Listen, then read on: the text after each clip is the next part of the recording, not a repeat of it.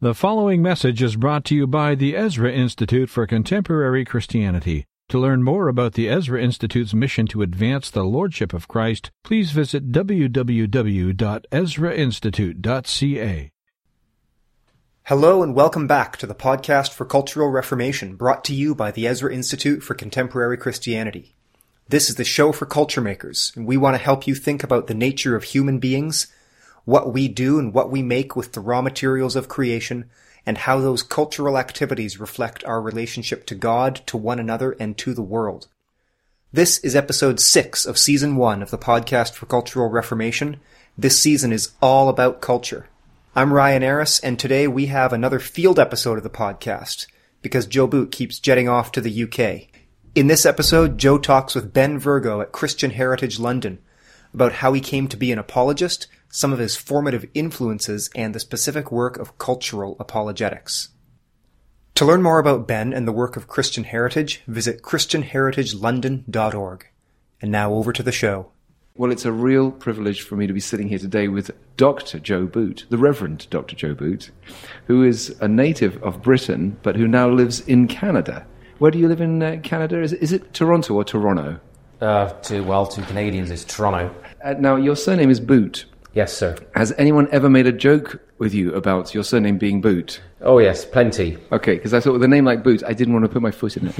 Of course. You see that? Did you get what I did there? Yeah. Now, you have a certain accent there. And where did you come from when you lived in England?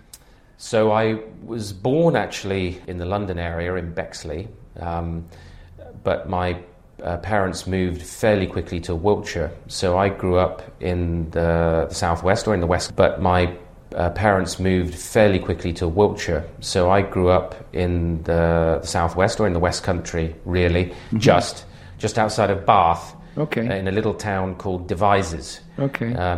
Devizes, Marlborough, Cheltenham. They're all very close to Bath, just in Wiltshire. There. That's where I grew up. William Tyndale country, Gloucestershire. Is that sort of around there? Not that far. Okay. It's moving. It's in the direction towards Bristol. To me, it's outside London. They're all close to each other. Bath, Manchester, Glasgow. It's all in the same neighbourhood. Yeah, it's that you. Now you are now living in Toronto, where you are the pastor of a church called Westminster Chapel. Was it your idea to name the church Westminster Chapel?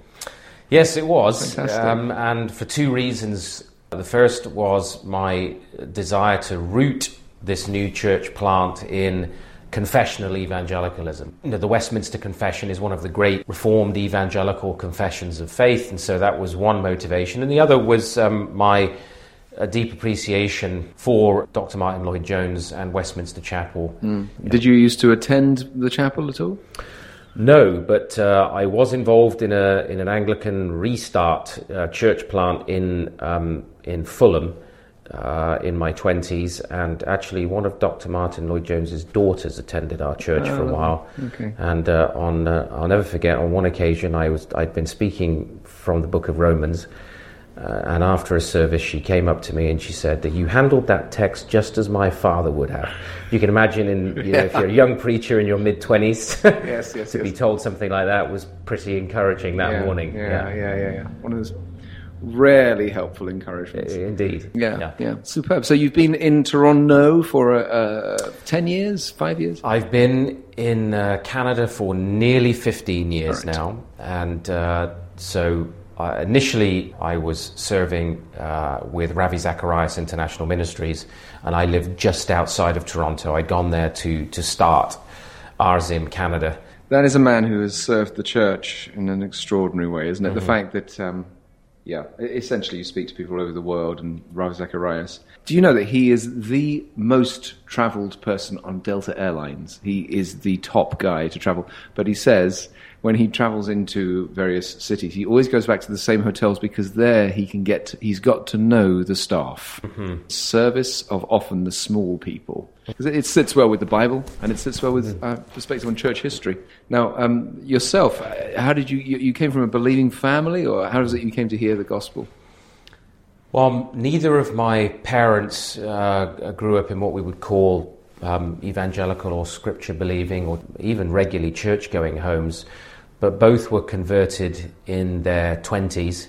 So I grew up in a Christian home, In my younger days, up until about, I think, the age of 12, 13, my dad was working actually just in British Telecoms, but he ended up planting a church in Devizes with the Assemblies of God. So my early churchmanship was in a small church plant in the southwest of England within the Assemblies of God. And I'm very grateful for the sense of vitality and spiritual life and dependence on the third person of the Trinity in our lives to fulfill the task of ministry that kind of background instilled into me. So you remember growing up in a kind of pioneering church context in which the gospel was made clear and as something on which you were feeding from a young age. Very much so. And it was also a context in which, because we were so concerned with evangelism and reaching the community and impacting the town, that there was, one street witness after a tent event or concert, or somebody carrying a cross through the town. I mean, you name it, we tried it. In terms of evangelism and working in the schools, and of course, I was in the local school with my 3 brothers. And it was a stand-up-and-be-counted type of situation. One thing which is striking for London's church is that people get married and they'll have some children, and they'll think, well, we've got children, by then we'll leave London now. And you think, based on what? Based on, where does it say in the Bible when you have children you need to move away from the city? Because it's almost like an axiom, But you do tend to find that people who, if there is a hurricane, the safest place is actually in the eye of the jolly thing. At the same time, one of the dangers for parents, pastors, and church planters in that kind of setting is that we forget that our first ministry responsibility is to our wife and children. So, I think Scripture is clear that if I preach to others and yet I myself am a man who does not provide for his own, has denied the faith, Paul says, and is worse than an infidel. So we have to, and I don't think that provision is purely financial. I think we have to be seeking to provide spiritually for our children. So I think sometimes we can get so buried in the work of the gospel, in the ministry of the gospel, that if that leads us into a place where we neglect our family, that can be detrimental, and we can see our children grow up resenting that and thinking that God is an absentee father. I think we have to be careful of that. But I also think that the call is a call on families. One of the people who has this area in the centre of the city is very rich in church history. Across the road from here is Christ Church Greyfriars, where Richard Baxter is buried. And of course, when he arrives in Kidderminster, you get a smattering of people going to the church. By the time he leaves, the majority, it is said, not only attend the church, but are conducting family worship in the home. And that seems to be a very powerful testimony. And even 100 years later, when Whitfield visitors Kidderminster, you can still see the fruit. And you think there's something very beautiful of the idea of fathers trying to take some sort of responsibility to encourage their families in the gospel, which must start with fathers themselves being caught up in the gospel. Right. I'd love to ask you something more also, because on this front, because it naturally develops into this question, I was fascinated hearing you speak recently about places where you've seen breakthrough through prayer. And the question I want to ask is, it seems disappointingly consistent that people who have a good understanding of the doctrines of grace, who have a strong understanding of the Reformation truth, which says, I have the access to the Father that the Son has, because I'm in the Son, are not known for taking up that access and running into his presence and crying out to him. You often find people who don't have a good understanding of that. They come to him and they have all kinds of peculiar theories, but at least they come to him. But I was struck to hear you talking and say how you broke through in prayer on various issues. Did you learn to pray around your father? Where have you learned lessons in prayer? I would hear my dad, very early in the morning. He'd generally be up at 5:30 because with the church plant couldn't pay him enough. to support the family, so he would work as a postman as well as pastor of the church. So he'd get up very early on the early rounds, come back for some breakfast after the first round, go out again for the second round, and deal with the life of the church in the afternoons and evenings. So I would hear him praying downstairs from very early in the morning, and he prayed loud sometimes as well, daily. And I remember as a boy, 12, 13 years of age, beginning to be attracted to that way of life, that the desire to be in prayer before God and to do devotions in that way. So he told the story, actually, I think at my wedding, of how as a small boy I would come downstairs, 6:30 before school, with my Bible and a little book called Looking Into the Bible, and just sit there. I would sit there in the front room as he was now praying with his head between two cushions, usually with his face in an armchair. And I would sit and I would hear him pray, and I would read my Bible, and I would say some of my own prayers. And that's certainly part of what touched my young life and formed me even in ways that I would not have perceived or really understood at that point. And so certainly in the things that God has, by grace, enabled me to do over the years, and the things he's called me to, in each instance there have been times of necessary a breakthrough in prayer, of just prostrate, humbling oneself on your knees before God to save and to deliver and to answer and to turn up in a special way. Now I feel continuously all the pressures of ministry and of writing demands and of speaking demands, and I'm not suggesting that prayer isn't an ongoing battle. To give oneself, to take time aside, and not to be immediately buried in the urgent, the emails, the communications, and the study that you have to do. And that's a very easy trap to fall into as even as a minister, and perhaps especially as a minister. That studying for sermons replaces devotions, and reading can easily replace meditation on God's word and prayer. But as a church, we have tried to make a priority of prayer, corporate prayer, personal prayer, family devotions, and it certainly has its impact. It's part of what I'm convinced drives the life of the church. Amen. We can almost live like it's almost like you prayed your sinner's prayer, and I prayed the sinner's prayer. Now I'll deal with it. Mm-hmm.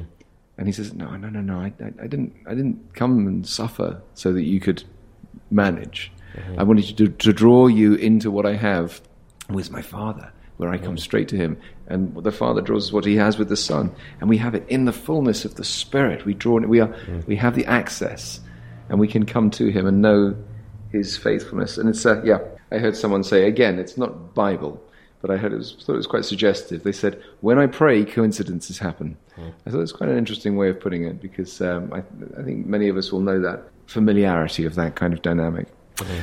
Now, we at Christian Heritage London, we have this unusual privilege of we're sitting in a building which Samuel Wesley was curate in. John Wesley has his evangelical conversion across the road.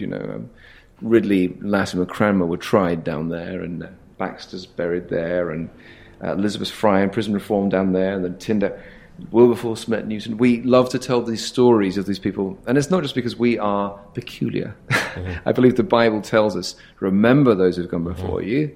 Yes. Now, who are people who have influenced you, either from your own life or from church history, and what have they encouraged you in? How many am I allowed?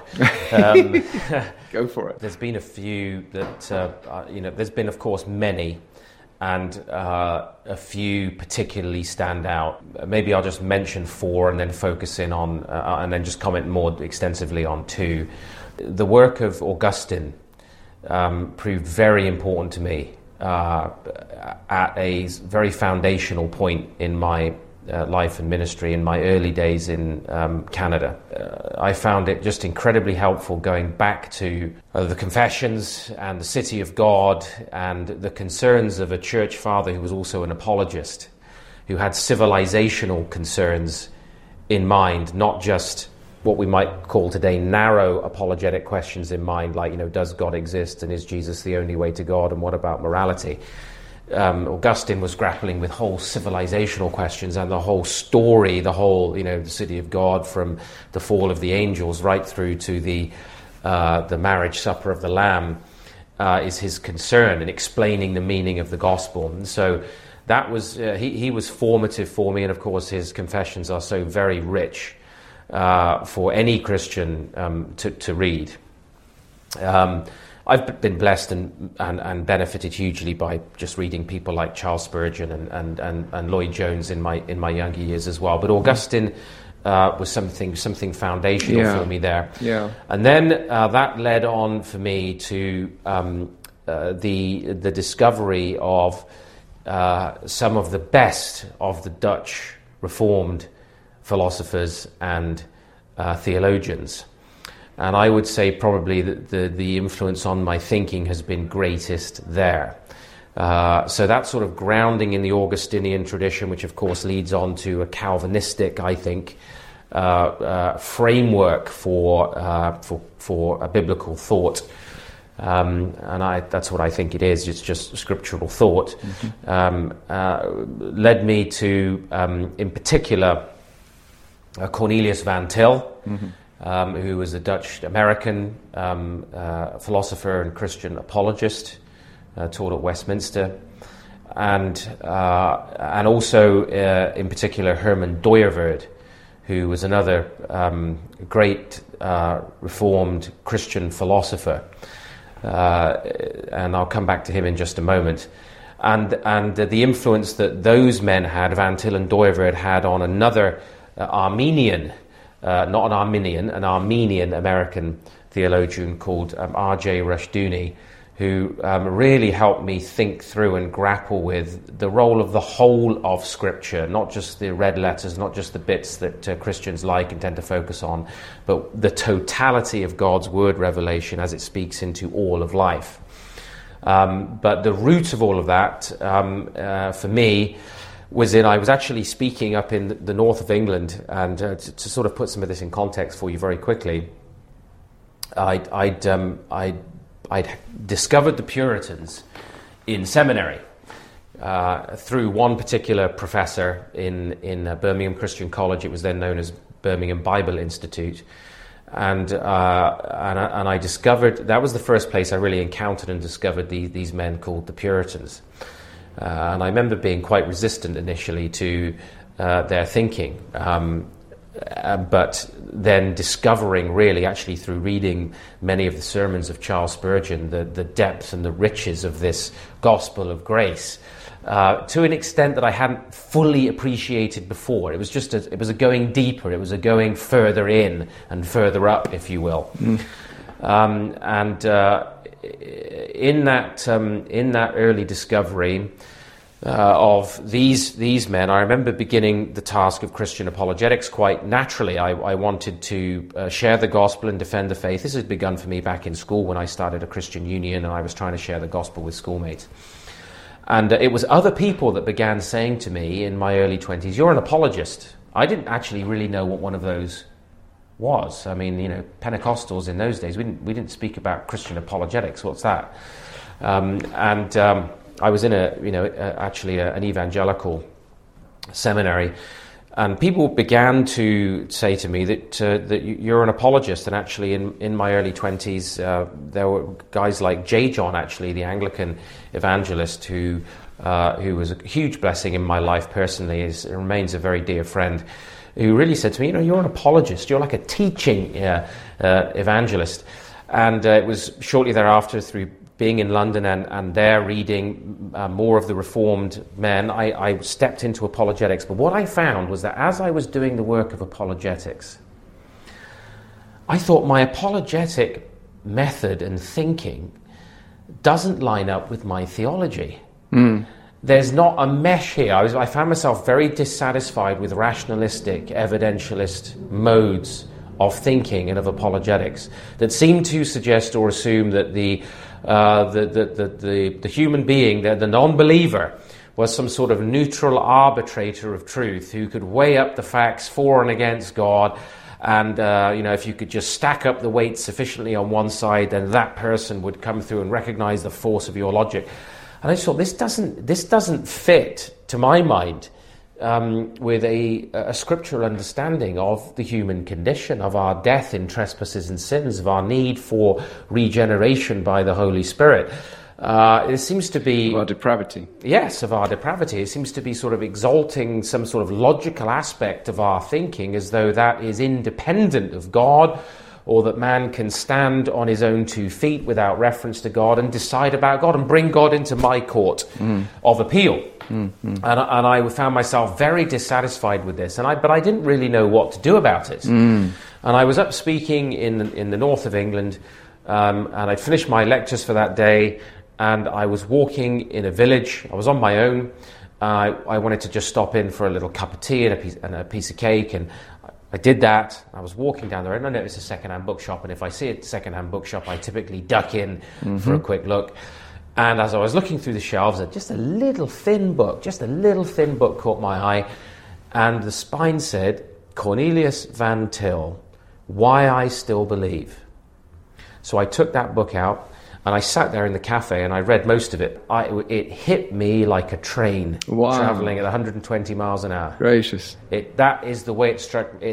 I would say it felt like almost like a second conversion experience. It was like putting on a coat that actually fitted. It was one of those sort of eureka type of moments where suddenly these pieces came together, where what he was essentially arguing was, look, without the triune God of Scripture as the foundation of everything, of all thought, of all human action, of creation, there is no true knowledge of anything.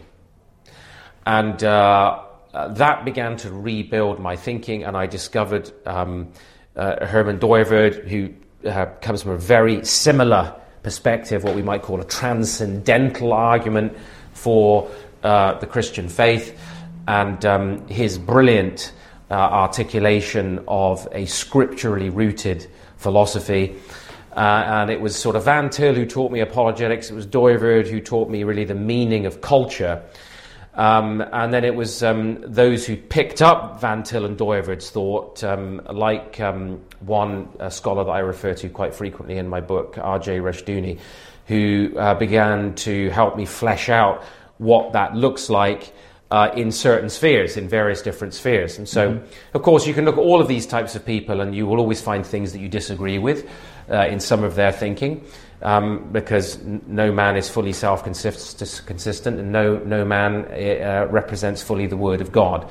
But I would say that those 3 or 4 individuals, Dooyeweerd died back in 1977, was based in Amsterdam, and has been called the greatest philosopher. And don't forget, a dedicated Reformed Christian, the greatest philosopher Holland ever produced, not excluding Spinoza. So, and this discovery of this tradition, and of course rooted in men like Abraham Kuyper and other theologians like Herman Bavinck, this was what really began to shape my thinking and inform my ministry. And it makes me so grateful for the Church of God and faithful men and women of God. Oh, can I just pause you there? Because I think you've introduced a subject in apologetics which many people wouldn't know there was such a distinction between apologists, that there is a school of thought which essentially seems to teach that given enough evidence, anyone will believe. And yet we find elsewhere the Bible seems to teach, that the person is sinful, and that doesn't just mean they do sins. It means that they are biased the wrong direction. They will not want to find. They do not want to find Christ. Yeah. And we are surrounded by people in churches. I mean, everyone listening to this will know someone who they will want to lead to Christ, and there is the frustration that you get all these things lined up. This will be what leads the person to Christ. That's right. We even got them along to church on that Sunday, and that guy was preaching, and it was brilliant, and the guy just said, isn't this a nice building? And you think, but, and you can get frustrated. And then you can start thinking, the preacher didn't do it right, and the conditions weren't right. The appeal was wrong. And yes, exactly. And there was something wrong with the man. And Yeah. as it happens, the Bible seems to teach that you can give all the evidence you like. There is still a dichotomy which goes deeper than the evidences will enable, because we are worshipping, and we're either going to worship the creature or the creator. We are not neutral. There is no one who is neutral. And as you say, Van Til, so extremely helpful on that. And the people who have drunk from him, especially Keller in our time. Yes. And therefore, it doesn't matter how brilliantly you articulate your philosophical thing, the person may still not get it. First of all, it's a great deliverance from a sense of a false burden of guilt and responsibility, that somehow if I'd have said it differently, or if I'd have put it differently, or if I'd have used this argument or that argument, then they would have come through. Right. So when we look at Scripture and the Pharisees, or at least those who report the miracle to the Pharisees, when Jesus raises Lazarus from the dead, what's the result? Yeah, a plot to kill Jesus. Yes. When he heals the 10 lepers, one comes back to say thank you, and in that incredible discourse, in that parable about, or some would say more than a parable, but I think it's a parable of Abraham and Lazarus. What is it that Abraham says? He says, if they have Moses and the prophets, if they don't believe Moses, they will not believe even if someone rises from the dead. Yeah, that's so important. I mean, it's there. It's right there across Scripture. Jesus says it very plainly. He who wants to do the will of God will know whether the doctrine is true. That was that clash that I was telling you about, that it just didn't make sense to me. Now, I would add very quickly, Ben, that I'm not suggesting we can't use evidences. Amen. We can and we should talk about the wealth of historical and literary and archaeological and so forth evidences that support the Christian gospel, as long as we position them in the context of the Christian worldview. That we're not coming at this as neutral bystanders who say God is the best, the inference to the best explanation for the universe. I mean, God does not want to be known as an inference to the best explanation. Amen. Right? He doesn't want to be known as some kind of, most plausible theory. He is the living God, the creator of all things. And when I've done many debates on the existence of God over the years with philosophers and so forth, I never disguise my starting points, ever. Right. I make it crystal clear. And then I go after the self-destructive nature of their religious starting point. Wow. Men suppress the truth in unrighteousness. Amen. And we have to bring the truth of the word to bear, and that's what has power. That's what the Holy Spirit uses. Men suppress the truth in unrighteousness. Where'd you get that from? Romans chapter 1. There you go, straight out of the Bible. Men suppress the truth in unrighteousness. It's important to recognize as a default position, as the basic position, kids at school, your colleagues, your fellow pupils, suppress the truth, actively suppress the truth in unrighteousness. Doing one of these podcasts with Rico Tice, I asked him who it was from church history who had been such a blessing to him. He immediately said John Chapman, the evangelist from Australia, because he said, what God does with your sermon is up to God. What is up to you is preach the gospel. And what the wonderful fruit of what you've said is, it leaves us not to know every possible evidential argument. It does leave us to tell people the gospel. And I find it helpful what Keller says, where he used to think the gospel was the ABC, but he later learned the gospel is the A to Z. And you see gospel lack or gospel fruit in the entire world. You see it in your marriage, you see it in your home, you see it in the traffic, you see it in what goes in your mind, and the gospel is either the point to which you go, as Augustine says, he loves you too little, who loves anything together with you that he does not love for your sake. The gospel is that wonderful answer, which we're being asked the question to the whole time. It's not just I've got the gospel, now I need to know this, and this. Yes. So we need to know that's what the person needs to hear. Yeah, I think it's Leslie Newbigin that says in his commentary on John's Gospel, how do you explain the beginning of all explanations? And this is the issue in terms of apologetic method and in terms of our starting point. How can we presume on the basis of something that's supposedly neutral or external? So you see, either God is the creator and sustainer and governor of all things, including my thoughts, including my ability to think, I should say, and the structure of all creation, including the invisible structures of creation, or he's not. And so at root, if I don't start with the beginning of all explanations, then I'm actually saying that something else is more ultimate, more basic, more foundational than God himself. And here it is in my own rationality. There is nothing, you can't go beyond the beginning of all explanations. Christ is the Alpha and Omega. Amen. I was in Southern California speaking some years ago, and I came across that classic misunderstanding of apologetics that you're alluding to, when a young couple took me out for dinner afterwards, and they said, so how long have you been an apologeti? I said, and people do seem to think that apologetics is like it's sort of Christian ninjutsu. You're a kind of so true. What you have to do is be on top of everything so that you can defeat your opponent. That's not what it's about. Amen. That's right. It's setting apart Christ as Lord in your heart. Amen.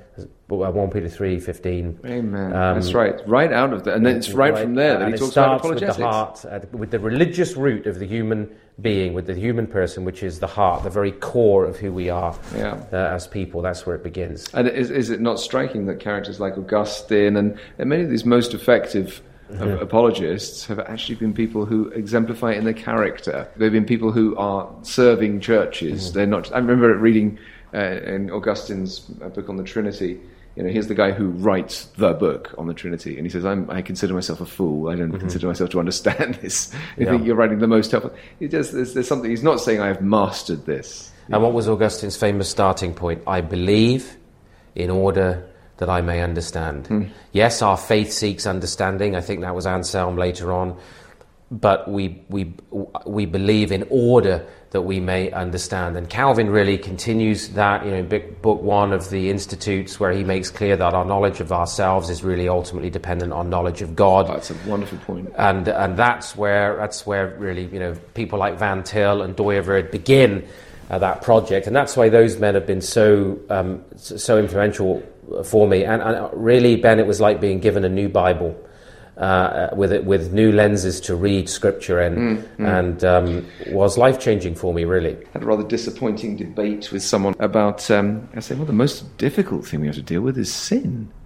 And this guy was saying, what, sin? As though, is that it? And this guy's an academic, PhD guy. Is that it? I'm thinking, really, if you think you have mastered sin, okay, let's get back to basics, quite frankly. Really? You think you've mastered that? So now, it's valuable for us to say that we're not saying we are throwing away our minds. We are actually, in recognizing what the Bible says is the truth about man and about God, we are actually using our minds as they should be. And the way we're doing apologetics is an act of worship. Absolutely. Yeah. Now, this does bring us back to your question of something of which you've written a number of times, is the whole question of culture, because I think this is such a pertinent and important subject for our time, because we live in a city here where if someone can almost do the worst of crimes, and if they say, but it's cultural, you think, okay, well, it's cultural. You can get away with stuff, but no one really knows what they mean by cultural. And that's and of course we talk about the changes in the culture. What do we mean by that? And you, through biblical and through theological inquiry, have come to definitions regarding culture which go to the heart of gospel lack or gospel embracing. What is your definition of culture? Would you speak to us a little about how you find etymological roots and so on to some of these things?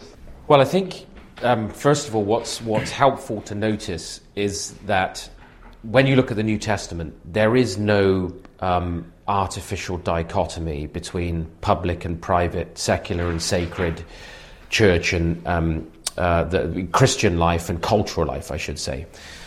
In fact, many people will recognize this citation. For there is salvation in no one else, for there is no other name under heaven given to men by which you must be saved than the name Caesar Augustus. Uh-huh. And that was published by the emperor at the time and around the time where the apostles were first preaching the gospel. So in the ancient world, there was no sort of sense that political life, cultural life, and religion are separate, as though religion was over here in a silo, faith was over here, and this was all a secular space where things just went their own way. No, the emperor was the Pontifex Maximus. He was the high priest. And so the emperor cult was what the early church was confronting. Now in Acts chapter 4, verse 12, Peter gets up and he says, for there is salvation in no one else, for there is no other name under heaven given to men by which you must be saved, in the name of Jesus. And Acts chapter 17, and if you look in verses 1 through 7 there, it's crystal clear that the apostles were preaching, and they were accused of preaching about another king, Jesus. And they were charged with breaking the decrees of Caesar. So the preaching of the gospel was regarded as a socio-cultural and political offense because of the claim that was being made about Jesus Christ. There was no artificial separation of religion and politics and culture and faith in people's minds. These were all intertwined, and they are intertwined, and they always have been. It's only the modern secularism, the modernity, that tried to de-Christianize an essentially Christian space, a Christianized social order, where we've sort of developed this notion that you can have this non-religious sphere. That's just simply smuggled in a humanistic and actually set of pagan assumptions, religious assumptions, to govern cultural life, and displaced Christianity. So there's no such thing as the disestablishment of religion. All cultures are establishments of religion. It may be Islamic, it may be Hindu, it may be humanistic, it may be Christian, but all cultures, all social orders are the establishment. Some form of sovereignty, moral framework is being presupposed. So when you think about culture, as you say, the word is completely overused. You know, there's business culture, there's arts culture, there's this culture and that culture. There is a Latin root, of course, to the word, but when we think about modern English, we think about agriculture, and we think about cults. So, you know, agriculture is about cultivating the ground to grow things. And we used to talk, previous generations spoke about people being, my grandparents would speak about, oh, he's a very cultured man. He's been very well cultivated. You know, there's this notion that by intellectual and moral tilling of the mind and heart, a type of civilization develops. So at root, and we see the religious connotation here directly in our continuous use of the word cult for various religious ideas, various cults. So it was Henry Van Til who I think best summarized the real meaning of culture as religion externalized. It's essentially our beliefs, our religious ideas applied. In fact, we could even state it even in more basic terms than that, is that the culture is the public expression of the worship of a people. Because culture is fundamentally about worship. Is it emperor worship? Is it worship of Allah? Is it worship of the pagan gods? Is it the worship of a particular philosophy or a particular idea or ideal? But at root, human beings are religious beings.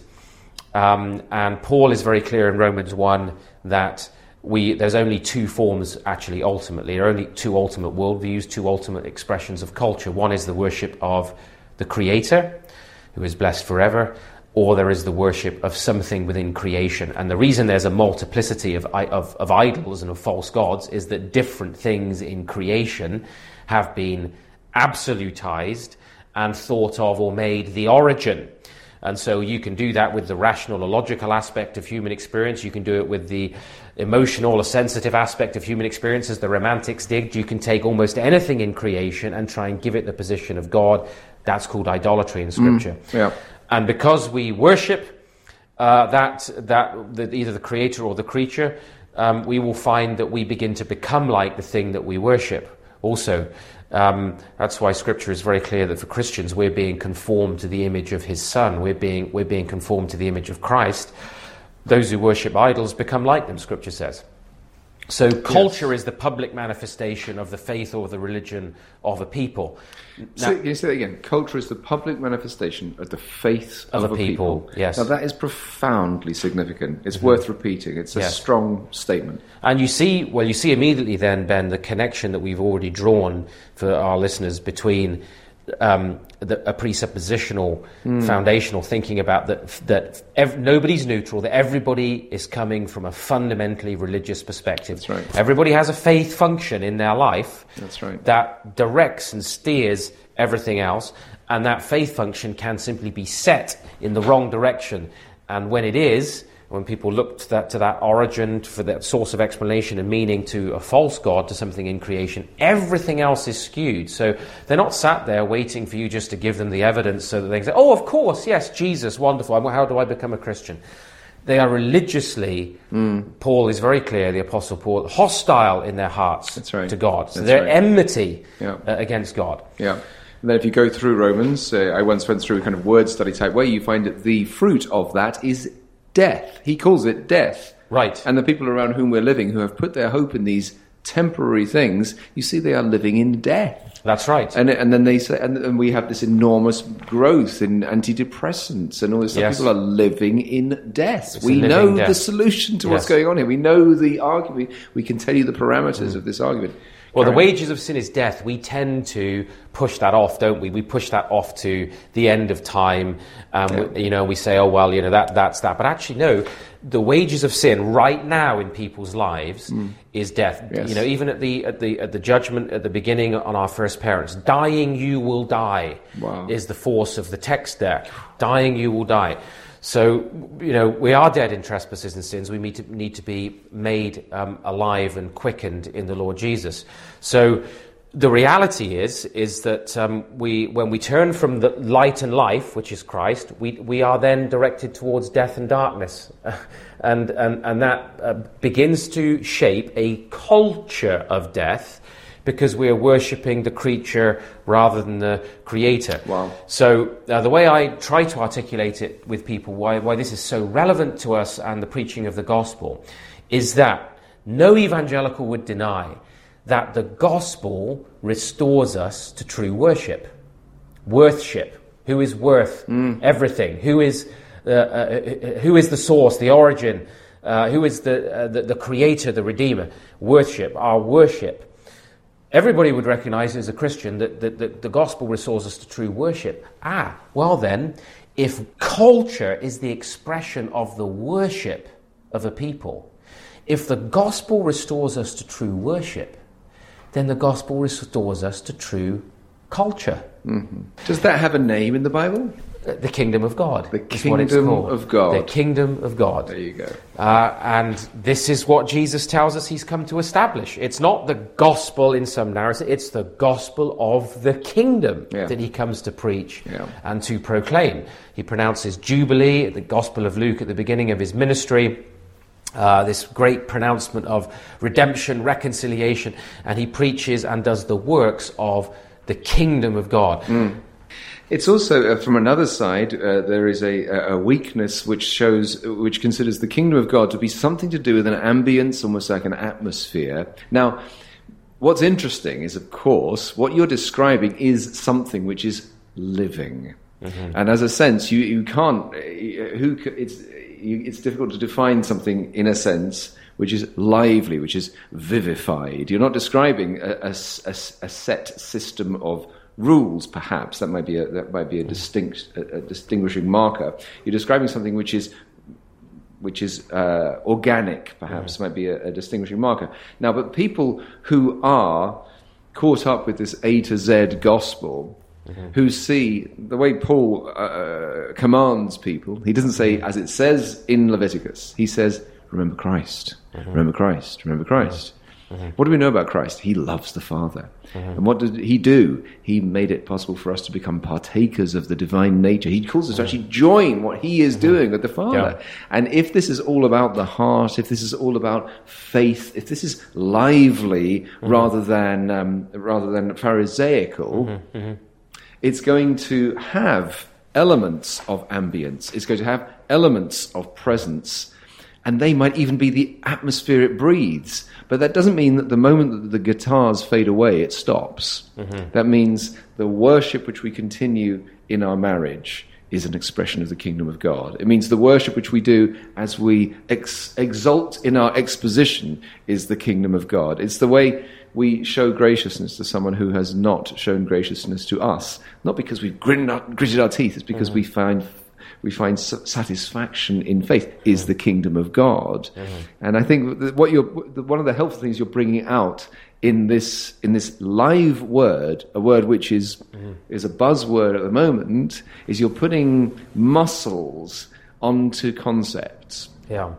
Well, the kingdom of God, scripturally, you're absolutely right. It's first of all, the kingdom of God is within you. That's where it begins, right? So, out of the heart, Scripture says, spring the issues of life. It doesn't say spring some faith issues, some religious matters. Spring the issues of life. Yes.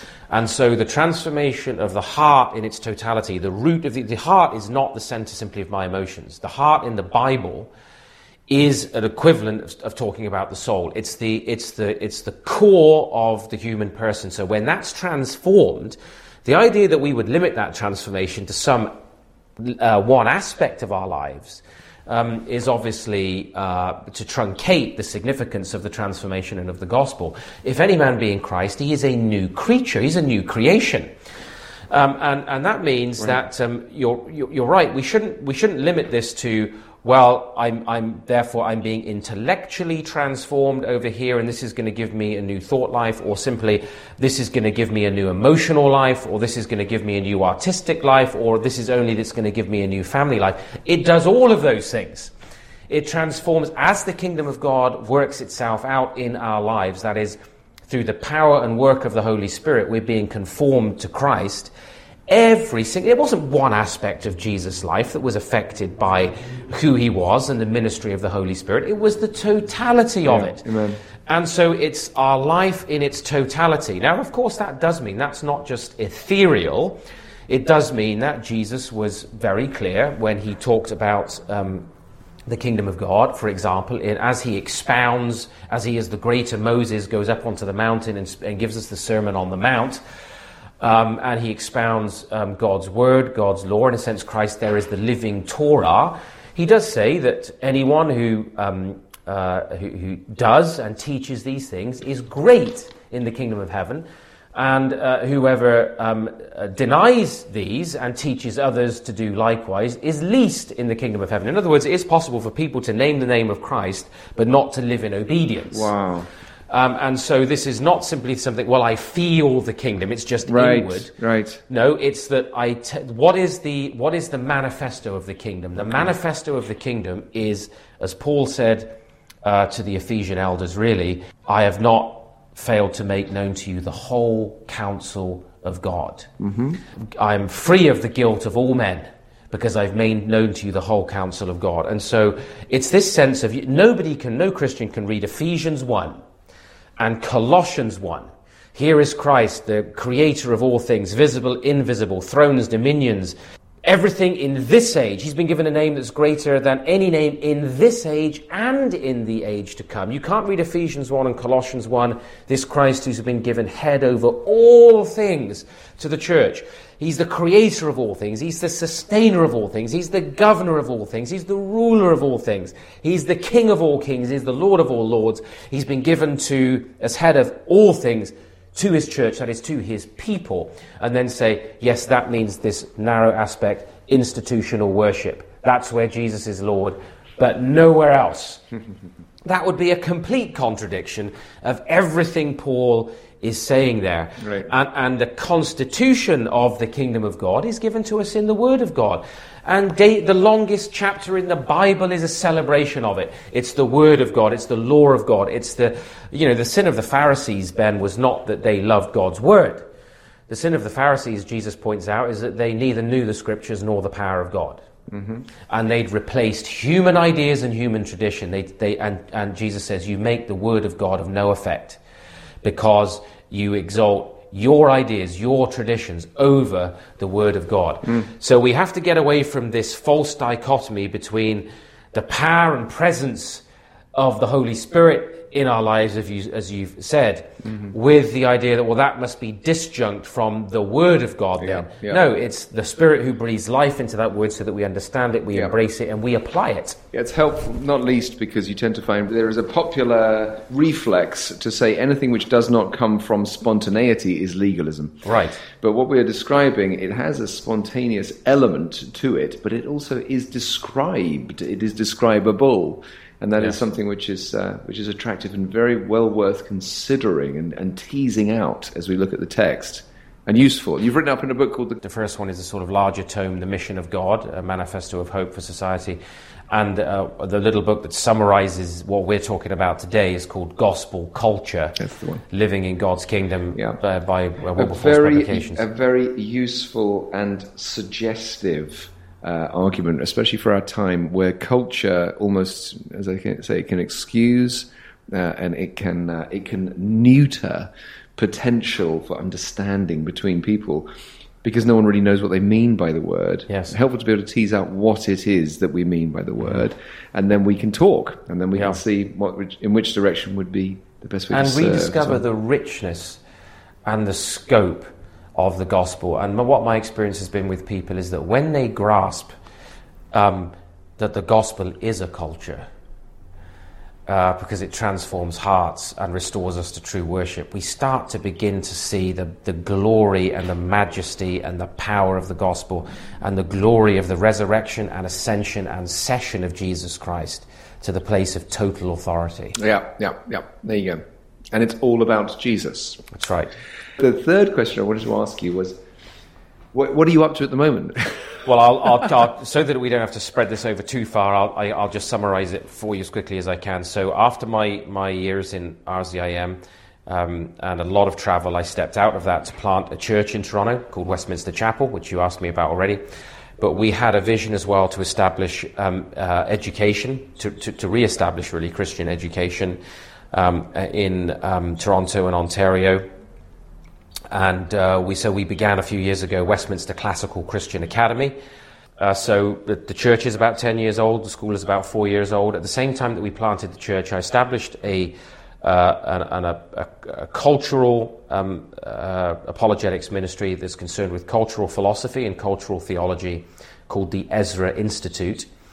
And by the grace of God, we've seen the church grow, we have a pastoral team, we've seen the school grow, and we've started to see the institute grow as well. And actually recently we were given the ability to acquire our own centre, a 25-acre centre just outside of Toronto, with a beautiful mansion on it for us to do some of our own training in this area of cultural apologetics. So that's what I'm doing over there. In England, what I'm most involved with is working with, it's a privilege to work with Christian Concern, in particular in the area of trying to function as a kind of principal theologian, to give some theological direction to the work, and in particular to work in guiding and directing the Wilberforce Academy.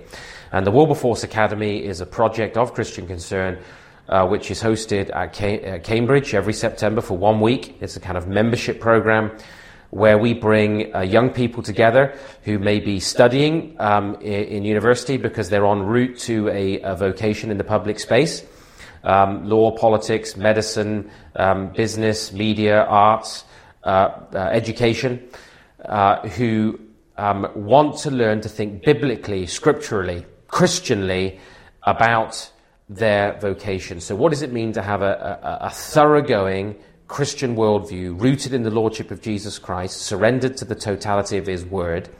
How do we think about how the gospel, how the Lordship of Jesus functions in these vocations? How do we apply it? How do we release cultural leaders for the public space? That's what the Wilberforce Academy is about, hence the Wilberforce Academy. Wilberforce, as you know, then initially thought, well, I'll become a clergyman after his conversion. And John Newton said, you know what? Maybe God's raised you up in the position he has as the representative for York, as a friend of William Pitt, the Prime Minister, to serve him there.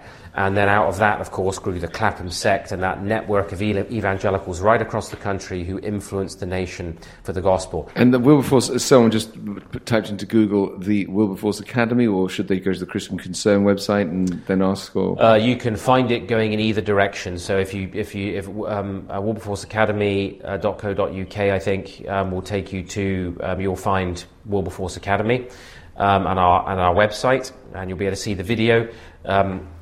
But you can also go onto the Christian Concern website and find it through there as well. Right, sweet.